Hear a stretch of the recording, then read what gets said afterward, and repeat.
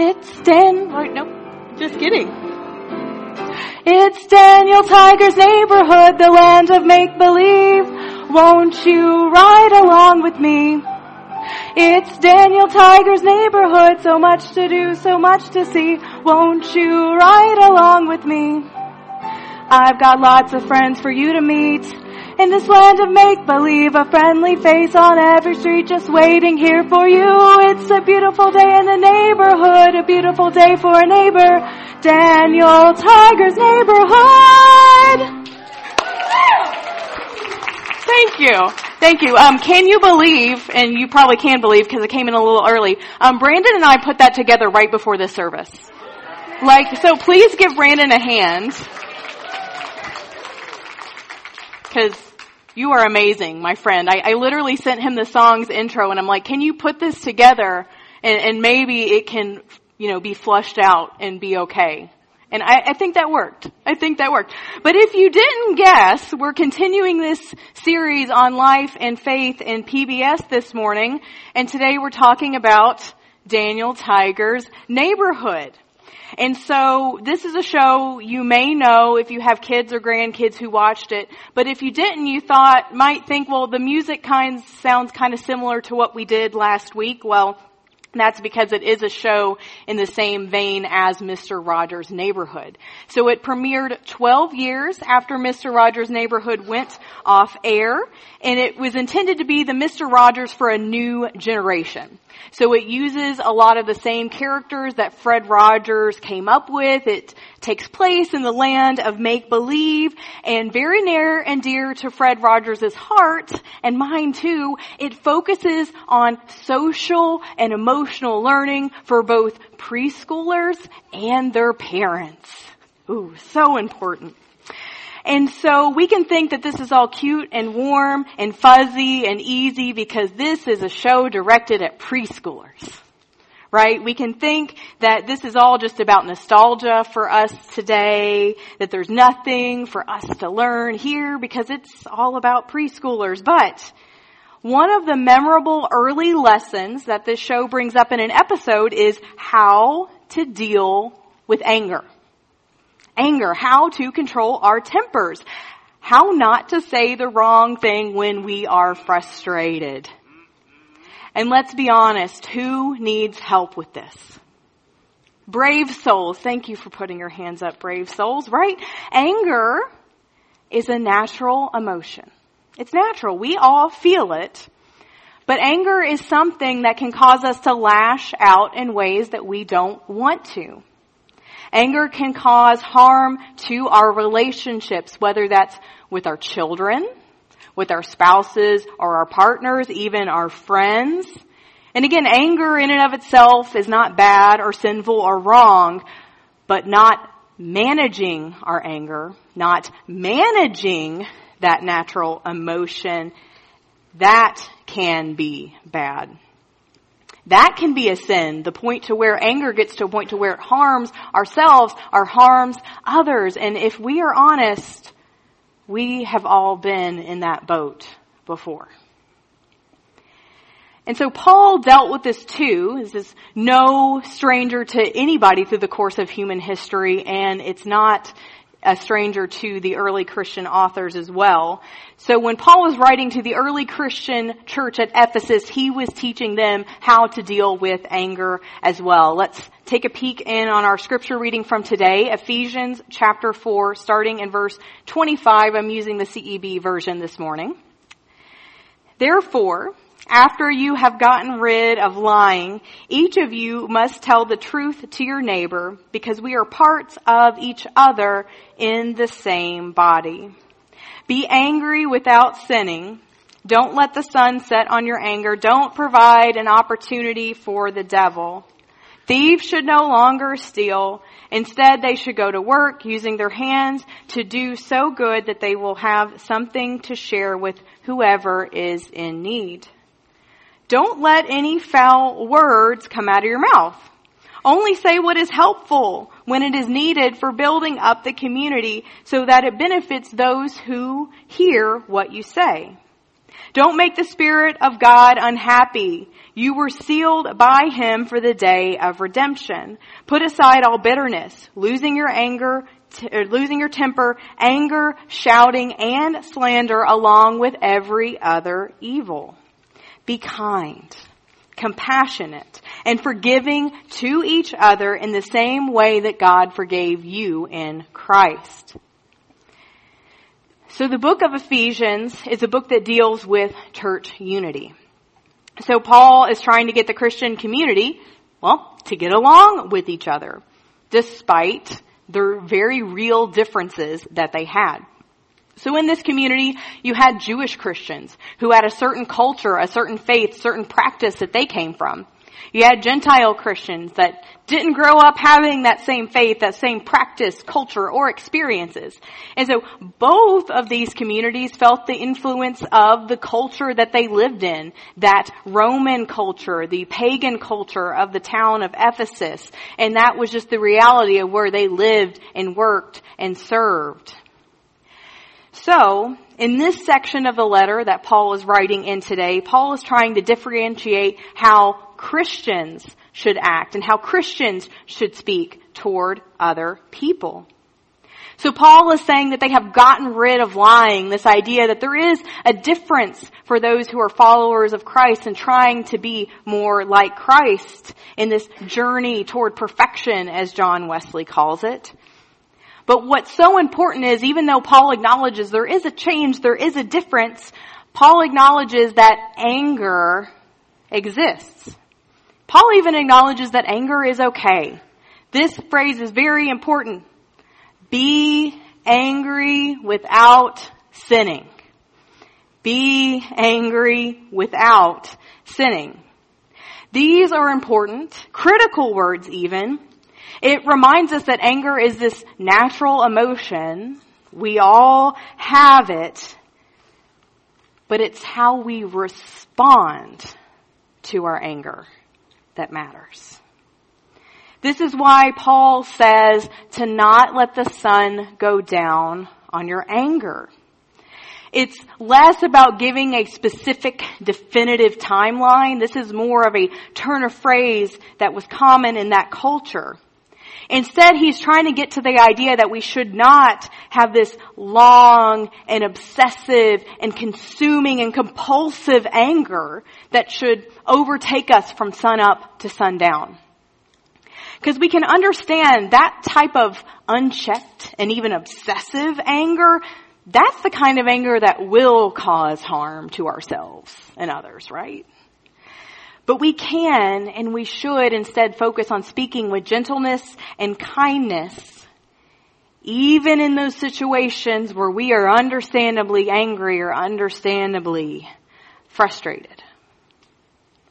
So how we actually should model this in the real world today, even as adults, is modeled so well by our friend Daniel Tiger. So I have a clip for us in worship today. It's beautifully done. So the writers of this show work with developmental psychologists with the idea of teaching both the children and their parents watching on how to deal with emotions, how to be better people through watching this show. So a little background of where we are in the episode up until the point of this clip. So Daniel Tiger, our main character, and his friend Prince Wednesday are responding to the disappointment that their beach day was canceled because of stormy weather. They have decided to make the best of it and have decided to set up an inside beach instead. But as happens with preschoolers, things are going a bit sideways. And you'll see what I mean. We can watch this together.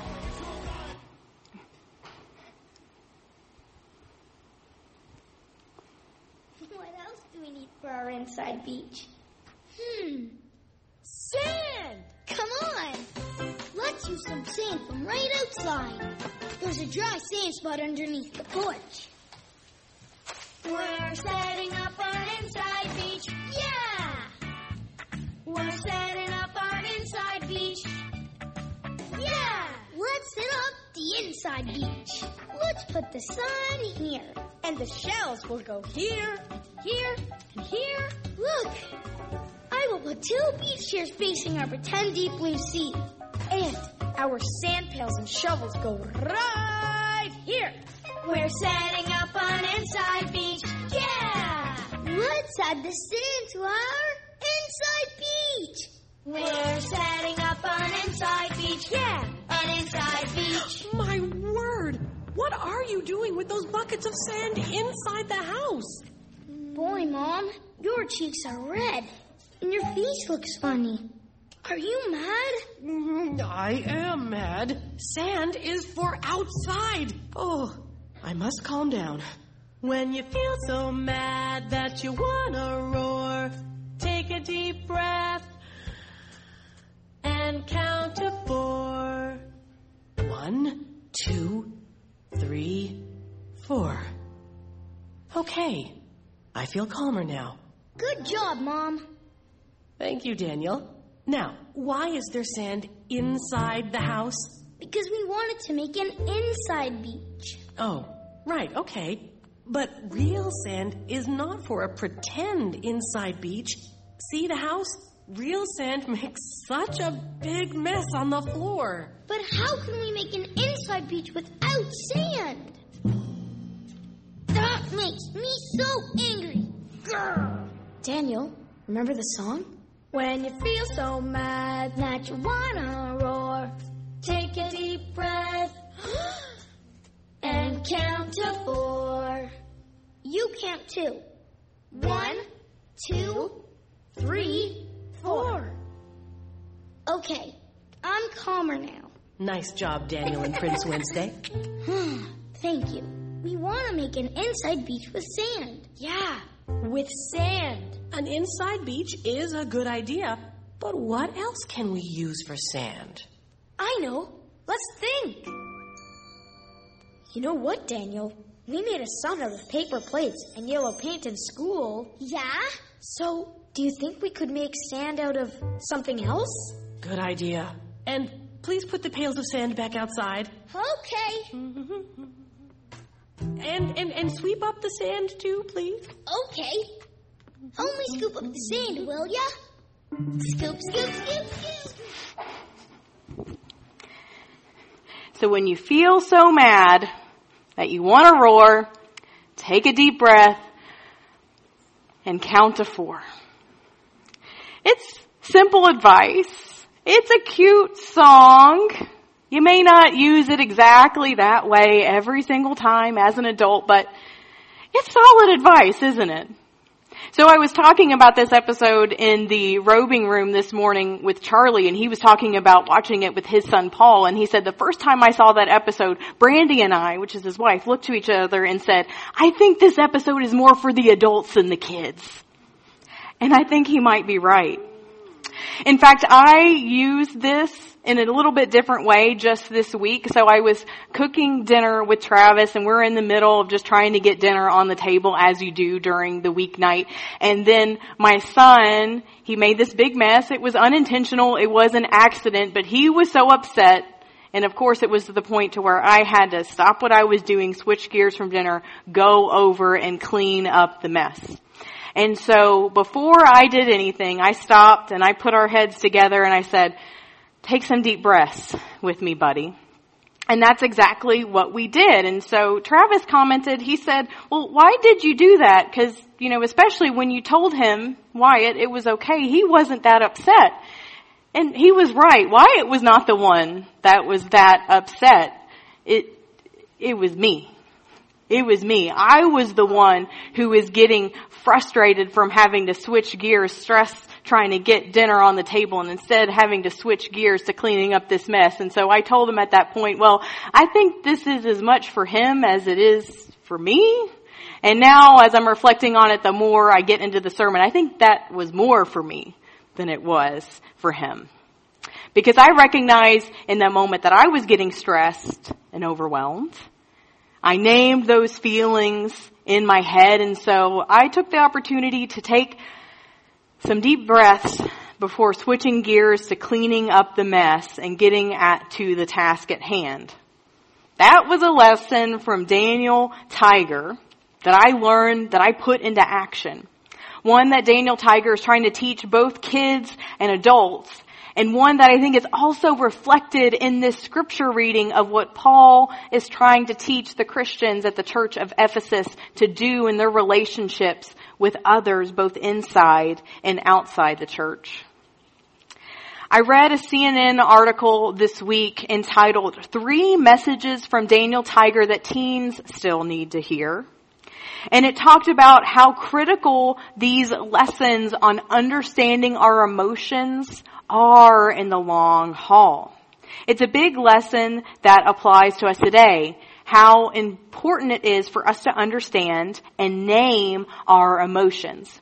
So the article noted that regardless of all other factors, regardless of family situation at home, coping skills, what the negative emotion is itself, just if a teen is able to understand and name their emotion, those 2 simple things, they are 30% more likely to respond to a strong negative emotion with a positive and healthy response. Regardless of all the other factors, just by naming it and understanding it, they are 30% more likely to have a positive and a healthy response. That's amazing. That's why this is so important. This is what Paul is getting at. Name that you are angry. And by doing that, you can commit to being angry without sinning. Don't stew on that emotion so much that it turns into this consuming obsession that hurts you and hurts others. Instead, take a deep breath and count to 4. Regulate and choose to respond with kindness. Even when we have to have those tough conversations, even when we have to say a hard truth, even when we need to ask for what we need, we can say it with calm and with clarity, not anger and lashing out and intense emotion. So I realize all of this are things that are so much easier said than done in real life.